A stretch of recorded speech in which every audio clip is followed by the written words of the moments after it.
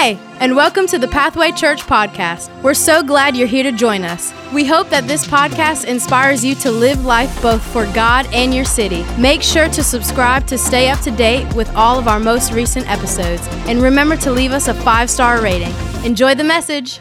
We're excited to be able to be with you this morning. I want to share a little bit of our testimony. I'll have to give you the real quick version today of the story that kind of the reason that the first book that I wrote is called Standing Strong in the Storm. We've been through a lot of storms in our life, and I know that many of you, all of us have actually been through storms. Many of you have been through a lot of things, but the Lord taught us some incredible lessons in that, and that's what I want to encourage you with today. By the way, in the early service this morning, we lit the first candle of the Advent season, and that one represents hope. And so I want you to know today that what this message is going to bring to you, I said the first service is your hope tank is getting ready to get full and topped off today. So if you need hope, keep your attention going here, because I know that God is going to build your hope today. But anyway, real quick, our testimony, we've been through a lot of adversity. I'll condense it more than I did the first service this morning. But after 8 years of infertility, our first child was born, and we were super excited to be able to have our child. And a couple of hours after he was born, we got some terrible news that he was born with 5 heart defects. His first heart surgery was when he was 7 days old. His second major open heart correction, which was incredibly dangerous, incredibly complex, and very few pediatric heart surgeons in the country could even have performed it. That happened when he was 17 months old. So he had 2 open heart surgeries by the time he was 17 months old. A year after that, Nancy almost died with an autoimmune disease that took years to overcome. And so she literally, the doctors said that by the time they got her to the hospital, if we had been 20 minutes later, she would have died in the car. And so it was 6 months before they would even say they thought she would probably survive. And they said, if you do survive at all, you're going to be on tons of medication just to stay alive for the rest of your life and all those kind of things. And so anyway, then Colton had his 3rd open heart surgery when he was 8 years old. And 9 months after that, we boarded a plane to fly to China to adopt a baby girl at the Lord's direction. He prompted us to do that. And so we were in China, and they placed our little daughter, Anna Grace, in our arms 2 weeks after her first birthday. She had just turned 1. And so we were so excited to have Anna Grace as our little daughter that we knew that God had planned for us. But 30 days after we got back to the United States, she was diagnosed with brain cancer. And so she went through a 12-hour emergency brain surgery that they didn't think she would survive. And then over a year of chemotherapy and radiation at St. Jude, all the stuff with that, they said she had less than a 15% chance of even living. And even if she did live, she would probably not be able to maybe walk, talk, feed herself, any of that kind of stuff, or whatever was what the doctor said. That was the medical perspective of that. And so after that happened, Colton had 3 more open heart surgeries, 2 of which were in the same week. I mean, do you know anybody that's had 2 open heart surgeries in the same week? That all happened. He had 6 open heart surgeries by the time he was 17 years old. And so we navigated that. A couple of weeks ago, it was the 1-year anniversary of a massive heart attack that almost killed me. And they almost lost me twice that night. And so, and then 3 months after that, I was diagnosed with 2 brain aneurysms. And so, anyhow, all of the things that I just told you about happened while we were in ministry full time, pastoring people. And about 80% of it happened in the last 25 years while I was the lead pastor at Cornerstone Church in South Haven. And so one of the biggest miracles in our life was that anything ever happened at Cornerstone, because I was so distracted constantly just fighting for the life of somebody in my family. But God did bless us, and we grew into a multi-site. We planted a campus in Tupelo that exploded with growth, and so God did bless that. But so all of that happened while we were in ministry, trying to fulfill God's call on our life, which obviously made me have some unanswered questions in my life about why the Lord brought us through all of that. But anyway, the good news is that Colton who was probably not supposed to make it, and Anna Grace, who was definitely not supposed to make it. Colton is now 30 years old and very, very healthy. Anna Grace is now 22 years old. This is Colton and Anna at Thanksgiving. And so they're extremely healthy and great, and God has just blessed them so much. They're just incredibly wonderful people, and so, you know, everything that they thought they would never be able to do, they're living wonderfully normal lives, and so we're excited about that. Nancy is in an incredibly great health. She's not hardly on any medication whatsoever that they said she would have to be on to keep her alive for the rest of her life. God's healing flowed in her life. God's healing flowed in their lives in a powerful way. And my cardiologist basically almost used the M word, the miracle. He said, after they diagnosed me after the heart attack and after they put in 5 cardiac stents, he basically said, you have zero damage to your heart. Your heart is functioning perfectly. And he said, I can't believe it. And so I said, well, there's another great physician that's upstairs that can do, even more than you can do. And so the brain aneurysms are small and very low risk, but if you'd like to add that to your prayer list, I would appreciate that too. We would love for those to be totally gone. Anyway, so in Scripture, many times God allows a storm to prepare his people for something greater on the other side of that storm. And so I want you to turn with me in the Gospel of Matthew chapter 14. We're going to be looking at a text today that God has used extensively. This has been one of my favorite passages for like a dozen years now. He has used this greatly to bless us, to encourage us, to help us to navigate the storms of life. And that's why I want to share it with you today. And so Matthew chapter 14, verse 22, let's read together. It says, immediately Jesus made the disciples get into the boat and go on ahead of him to the other side, while he dismissed the crowd. After he dismissed them, he went up on a mountainside by himself to pray. And later that night, he was there alone. But the boat was already a considerable distance from the land, being buffeted by the waves because the wind was against it. Shortly before dawn, Jesus went out to them, walking on the lake. When the disciples saw him walking on the lake, they were terrified. It's a ghost, they said, and they cried out in fear. But Jesus immediately said to them, take courage, it is I, don't be afraid. Lord, if it's you, Peter replied, tell me to come to you on the water. Come, Jesus said. Then Peter got down out of the boat, walked on the water, and came toward Jesus.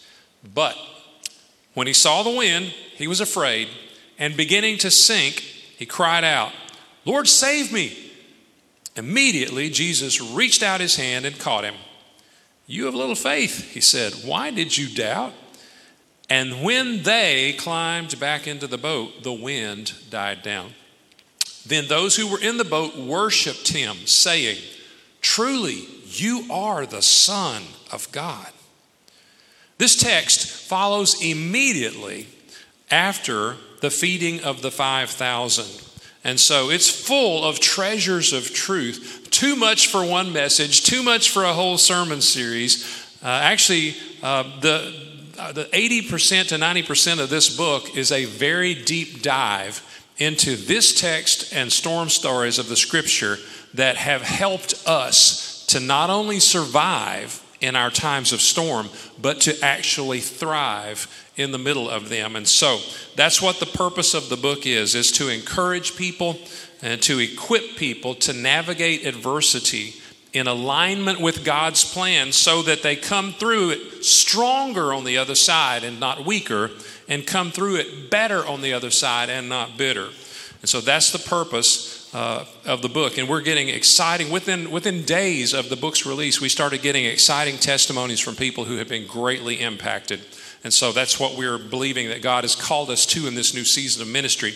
By the way, too, I also have a website. I think I may have sent the QR code. I don't know if I sent that or not. I think I did. But I do a weekly devotional blog to encourage people and to basically build people's faith. And so if you'd like to sign up for that, you can get that on my website. It's gregdavisonline.com. And there's a QR code and also one out on the table. Now let's get into the meat of the message. The first major thought from the text that we read in Matthew 14 is the priority of perspective. Everybody say perspective. It's very important how you look at things and what you choose to focus on. And so our focus in this point will be the instruction that Jesus gave his disciples. So the focus is instruction. And his instruction was, hey guys, get in the boat, go on to the other side. And so on the surface, it sounds like Jesus was just telling them a simple directive, hey guys, I'll meet you over there, get in the boat, go on over. But as the scene develops that we just read, it's obvious there is more going on here than what the disciples originally expected. Jesus already knew what this night was going to accomplish in the lives of his disciples, but they had no clue. And in the original language, in the Greek, there is a great little piece of treasure here that I love to share. The word in the Greek that's translated as get in the boat and go over to the other side, and some translations say cross over to the other side. This comes from a root word in the Greek that means to pierce through something and to go farther. Now I want you to just picture that with me just for a second. When you are told to pierce through something, what does that automatically mean? That means there is a barrier there that you're going to have to breach in order to keep going through. And for them, it was the storm. For us, sometimes it can also be adversity and storms of life. And so here's the thing. We need to identify our barriers. Have you ever had a barrier in your way that was hindering your growth in your faith, hindering your relationship with God? If your heart is beating, if you are breathing oxygen, the answer to that is yes. Because as human beings, we will always face barriers as we try to grow closer to the Lord and do more for God. And so anyway, we understand that's the way it works, but we need to identify our barriers. One of the things we need to understand as well is that God is always calling his people on a journey. His call is for us to grow in our faith. His call is for us to be transformed by the renewing of our minds, to become the very best version of ourselves that he had in mind when he created us. And so his call is always for people to be on a journey. You look all the way through the Bible, you will see over and over and over and over again where God is calling his people to move forward. He's calling his people on a journey. To see, the call of God is never for us just to sit satisfied and stagnate in our faith. That's not God's call. He's always calling us forward, and we got to monitor our mindset to be able to continue to move forward. We can't live with a comfort zone mindset. The disciples were sent into that storm. I'm sure they were probably saying, why did Jesus send us into this storm? He's not even in the boat. And so there have been many times that we felt like we've been sent into storms and didn't understand of exactly why the Lord allowed those things to happen. But we got to monitor our mindset. And so the second major thought is this: the priority of perseverance. Everybody say perseverance. Perseverance. The focus for the first idea was the instruction. The focus for this point is the obstruction that hindered their progress. The storm that stood in their way. The wind was blowing against them. They were trying to obey the word of Christ by going over to the other side, but the wind was blowing against them. So many times in life, we find that when we are walking the pathway and trying to grow in God, trying to follow his will, there will be some adversity. There will be some wind that will blow against us, but we have to understand that that's not like totally unusual. It actually happens a lot. We all go through storms in life, every one of us. But some people are ruined by their storms, while others are refined by their storms. Some people come through their storm defeated and destroyed. Other people come through their storm in a much higher level of faith than they ever were in their lives. So we are the ones that determine what we're going to happen in our storm, because how we navigate adversity will determine whether or not we are ruined or whether or not we are refined. So we have to monitor our mindset and keep things moving, keep our eyes on the Lord. All right, second major idea is the priority of perseverance. We're going through storms. We were talking about that already. We don't like it when the winds blow against us, but facing resistance and obstructions is normal. We don't like it, but many times God uses adversity to build our faith and our spiritual strength. All right, now, question. How many of you have ever in your life at least one time been to a gym and lifted weights? Raise your hand. Okay? All right. Many of you. All right. How many of you know someone who has ever been to a gym and lifted weights? Okay? How many of you have ever heard of a gym and people lifting weights? Okay. All right. Thing about it is, here's the principle that I'm talking about here. When we're in the gym, when we overcome the resistance of the weights, in other words, the weight is coming against us, when we push up and overcome that resistance the right way over and over and over again, what happens? We get stronger and stronger and stronger. And our capacity to overcome the resistance of those weights gets higher and higher and higher. Now, life, in many ways, is like the gym. In life, when we overcome the resistance of adversity over and over and over again the right way so that we avoid injury, when we overcome the adversities of our life over and over and over the right way, what happens? We get stronger and stronger and stronger. And our capacity to overcome things gets higher and higher and higher. That is why the Lord allows these things. We have to commit to never quit. Matter of fact, let's all say that. It sounds a little poetic. Say it with me. Commit to never quit. Jesus said, in this world, you will have trouble, but take heart, because I have overcome the world. He overcame the resistance of the world, the adversity of the world. And because He is our Lord and He is our leader, He can empower us to overcome the things that come against us in life as well. The disciples had been struggling probably 8 to 10 hours battling against that storm by the time Jesus walked out there. I mean, it was imagine being out there for hours and hours and hours and hours. I mean, the weather started getting rough. The tiny ship was tossed.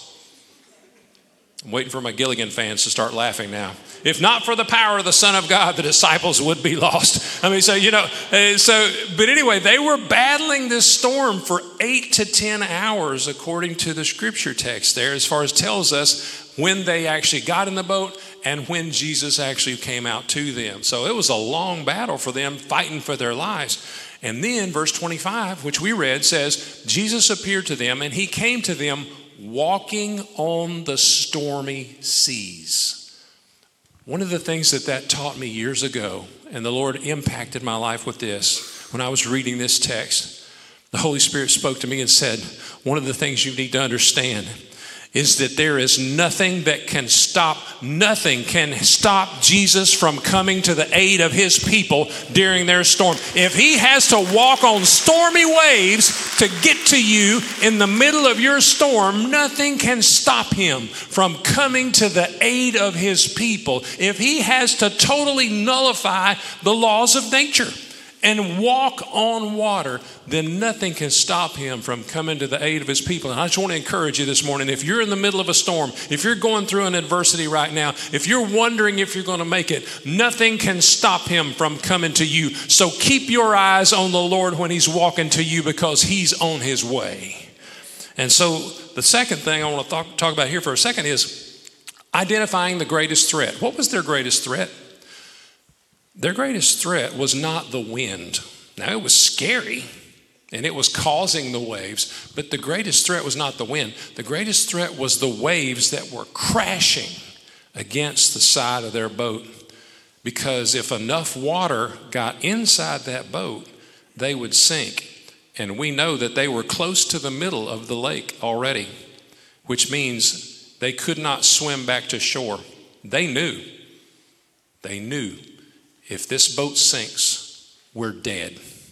And so the greatest threat that they were facing was those crashing waves against the side of the boat. And the Holy Spirit showed me something else years ago in this. Jesus came walking to them. When he came walking to them, he was walking on their greatest threat, demonstrating that what they were scared of was under his feet. Anything that scares you to death is under the feet of Christ. It's under his authority. He can walk all over anything that you think is going to take you out. And so he came to them walking on their greatest threat, demonstrating his total dominance over everything they were scared of. We're never going to face anything in life that's not under his feet. There will never be anything you face that Jesus can't master. He can master anything that ever comes against you. And I want to encourage you. I want your hope tank to get so full this morning that it overflows on somebody else today. He came walking on their greatest threat. Here's the thing that we need to understand too. Boats don't sink because water crashes against the side of them. Boats only sink when too much gets inside. The Lord showed us this many, many years ago, that it's more important what we allow to happen inside of us than it is what happens to us. Nancy and I have met people and seen people in hospital waiting rooms with their children facing the same life-threatening things that our kids were facing. And we have seen people get totally destroyed and totally ruined because they let it get inside of them to the extent that they were angry with God and they chunked their faith and they just let the devil begin to plant seeds in their mind. And so let me tell you something. The waves that are crashing against you, don't let them get inside. Don't let it get inside to where that all of a sudden you're angry with God and shaking your fist at God and you're letting the unanswered questions rule your life. Don't do that. Keep your eyes on the Lord in the time of storm. Now, how can we do that? How can we monitor our mindset? I'm glad you asked. Everybody take your cell phone out. Real quick. Probably the only time you've ever been in church and whoever's on the platform said, hey guys, take your cell phone out. Well, this is a new day. So take your cell phone out and I want you to go to your Photos app and choose a picture to look at. Choose a picture. All right. Once you have chosen the picture, say, I got it. All right. Now, I want you to study what is in the picture that you just chose from your Photos app as if I was going to give you a quiz. Okay. What's in that picture? I want you to look at it. Look at the center. Look at the top, the bottom, the right, the left. Look at all the corners. Look at the details. I want you to make a mental note of what's in that picture. And I'm going to give you 5 more seconds to do it. 4, 3, 2, 1. Now, take your 2 fingers and zoom in on that picture as far as your phone will allow. Here's the question. Everybody, now take your eyes off the picture and look up here. Here's the question. Can you still see everything that's still in that picture? Answer me when I ask you a question. Can you still see everything that's in that picture? No, you can't. Why? Because you have zoomed in on one little aspect of it. This is the key that we learned about how to monitor our mindset. We can't just stay, when a crisis pops up in our life, it's our human nature to zoom in on that crisis and focus totally on it.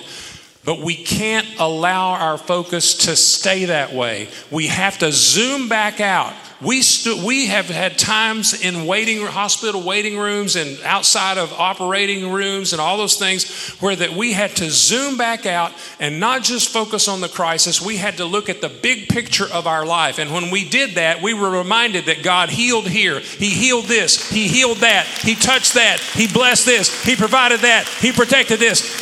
When you zoom back out and look at the whole big picture, gratitude is going to come up in you like a geyser.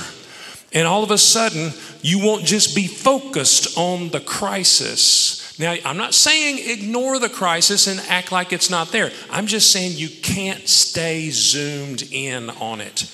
You got to zoom back out and look at the big picture. And when you do, you're going to see God's blessing all over your lives. We literally started the day that Colton was born. We literally started thanking God that he had 2 eyes and 2 ears and 10 fingers and 10 toes. We thanked God for everything that was correctly formed in his body. And as we began to thank the Lord for the things that were right, all of a sudden, the negative reports started turning around. The negative reports that made it sound like he wasn't even going to live. They were wondering if he would live in the ambulance to get to Le Bonheur Children's Hospital. And so I'm just letting you know, zoom back out and look at the blessing of God. We have to train ourselves to gaze at the blessing and glance at the pain. Gaze at the blessing of God and glance at the pain that you're going through. Third major idea is this: the priority of purpose. Everybody say purpose. The focus of the first point was instruction. The focus of the second idea was obstruction. And the focus of the third is construction. The construction of the faith of those disciples was the whole purpose of this event. You see, when Jesus was walking out on those stormy waves and they thought it was a ghost and they were scared to death, and he began to speak to them, one of the first things he said was, "Take courage, it is I." Now, I know that those of you who are English majors are going, well, that doesn't sound grammatically correct. It is I, but the Greek word that's underneath this text, translated as "it is I," is actually ego eimi, and it's translated in many other places in the New Testament as I am. Think about that. Jesus was demonstrating his dominance over the laws of nature by walking on water to get to them in their storm. And he literally said out of his mouth, "Don't be afraid. The great I am is here with you in the middle of your storm." And so he was demonstrating and he was declaring that he's the Son of God. And so we need to understand, and I want you to know, that the great I am is with you in the middle of your storm. Even if you don't see him yet, he is coming. And he'll be there. And those Jewish boys, as soon as they heard that phrase, "I am," I'm sure their memories went back to the story of Moses and the burning bush when God said, "I am who I am. You tell Pharaoh, I am has sent you." And I'm so glad that in the middle of every storm that we have faced, the great I am has been with us. Jesus came walking to us, and I believe that he'll do the same thing for you. Keep your focus on him and not the wind and the waves. And so he said, "I am is here." Peter had a gift that some of us have. Peter's gift was always the first one to speak up. How many of you got that? You're the first one to speak up. Well, Peter was the first one to speak up, and he said, "Lord, if it's you, tell me to come to you on the water." We just read that text. And Jesus said one word, "Come." That one word was powerful enough to create a miracle. You see, I don't believe that Peter was only walking on water. I believe that he was walking on that word. I believe when Jesus gave him that word, he gave him permission to step out of the boat and do the impossible. And I want you to know something. When you go through a storm, you're going to need a word to walk on. You're going to need a word to carry you through that storm. And if you walk on that word, he will carry you through to victory on the other side, because that's what we've done over and over again. Our storms started way back before iPads and smartphones. So we were really celebrating whoever invented sticky notes. Remember those sticky notes? We would go to the Lord and get a word for our storm. And the first word he ever gave to us was Jeremiah 29:11. Where you know that scripture very well, where it says, he says, I have plans for you, plans to give you hope and to give you a future. And so that was our first word to walk on. We wrote that on sticky notes and put it all over our house. We put it on the refrigerator, we put it on the mirror, we put it on the dashboard in the car. We always made sure that our eyes had to focus on the word he gave us to walk on through that storm in our life. And so you're going to need a word to walk on. But watch this, obedience to the word of Christ put that storm under Peter's feet, not just under Jesus's feet. And when you obey the word that he gives you to walk on in a storm, it will put the storm under your feet and not just under his. He will help you dominate the things around you. Peter got down out of the boat, verse 29 and 30. Peter got down out of the boat, walked on the water, came towards Christ. But when he saw the wind, he was afraid. Peter was walking on the word, and I believe that Jesus gave him supernatural traction to be able to walk on the surface of stormy seas. But when Peter succumbed to distraction, he lost his traction. And I believe that's what the enemy wants to try to do to every one of us. So many times in our lives, the enemy will throw a distraction after distraction after distraction at you because he wants to get you to take your eyes off of Christ and start focusing on everything else around you. And so don't let it happen. Don't lose your traction by falling to distraction. And so anyway, there's so much treasure in this. Again, I can't share all of it today, but there's a bunch in the book. So Peter fell to distraction, lost his traction, began to sink. And the scripture said in verse 30 and 31, Peter immediately said, Lord, save me. And the scripture said in verse 31, immediately Jesus reached out his hand and caught him. What does that tell you? I believe the Holy Spirit showed me years ago that how did Jesus grab him immediately? Because when Peter lost his focus, he was one step from Christ. I believe that with everything in me. How many times in life do we lose our focus when we are one step from the victory that God has prepared for us? The enemy will try harder and harder and harder to distract you when he knows you're getting close to victory. So don't let him do it. Don't let him distract you. Keep your focus on Christ. Keep your eyes on the Lord, because you might just be one step from the victory that you've been praying for years and years and years. A lot of pastors beat up on Peter when they preach this passage. They made it sound like he's just a terrible failure and he lost his focus. But I'm going to show you something. Peter had way more success in this situation than he did failure. He got down out of the boat, walked on the water, came toward Jesus. He sank for probably a split second before Jesus pulled him back up. And by the way, is there anybody in this room that's ever been pulled back up out of something that you were sinking into? Had Jesus ever reached down to you when you cried out to him? Has he ever pulled you up out of what you were sinking into? And he pulled him up, and then the Bible said they climbed back into the boat. Well, how did they climb back in the boat? Because they walked back to the boat. So, in defense of Peter, to this day in the Olympic sport of water walking, he still has the silver medal. Jesus has the gold, but Peter still has the silver medal in the Olympic sport of water walking, and that's nothing to be ashamed of. So many times we let the devil take our attention to only our failure instead of celebrating the victories that God has already given to us. Don't let it happen. Control that. Monitor your mindset. And the scripture says when they got back in the boat, those who were in the boat worshiped Jesus and said, truly, you're the Son of God. Why is that important? That is the first time in the Gospel of Matthew that Matthew records the disciples actively worshiping Jesus. And And it's also the first time in the Gospel of Matthew that he records the disciples declaring that Jesus is the Son of God. The day before, they had witnessed the feeding of the 5,000. So why all of a sudden now are they worshiping Jesus and declaring his lordship?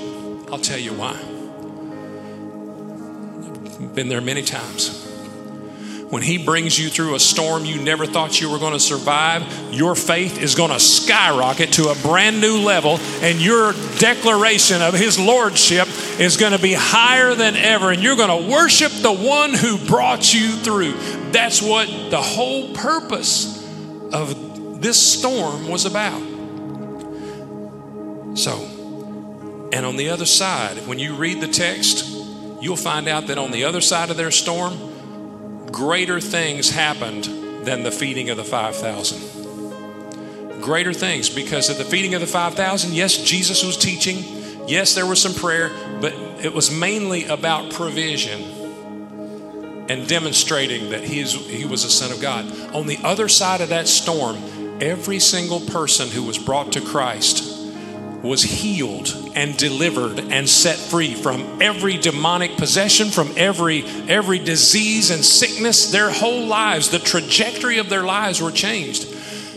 Now, getting a free fish sandwich is a cool thing when Jesus is passing it out, but it does not compare with having the whole trajectory of your life changed. So what does that mean?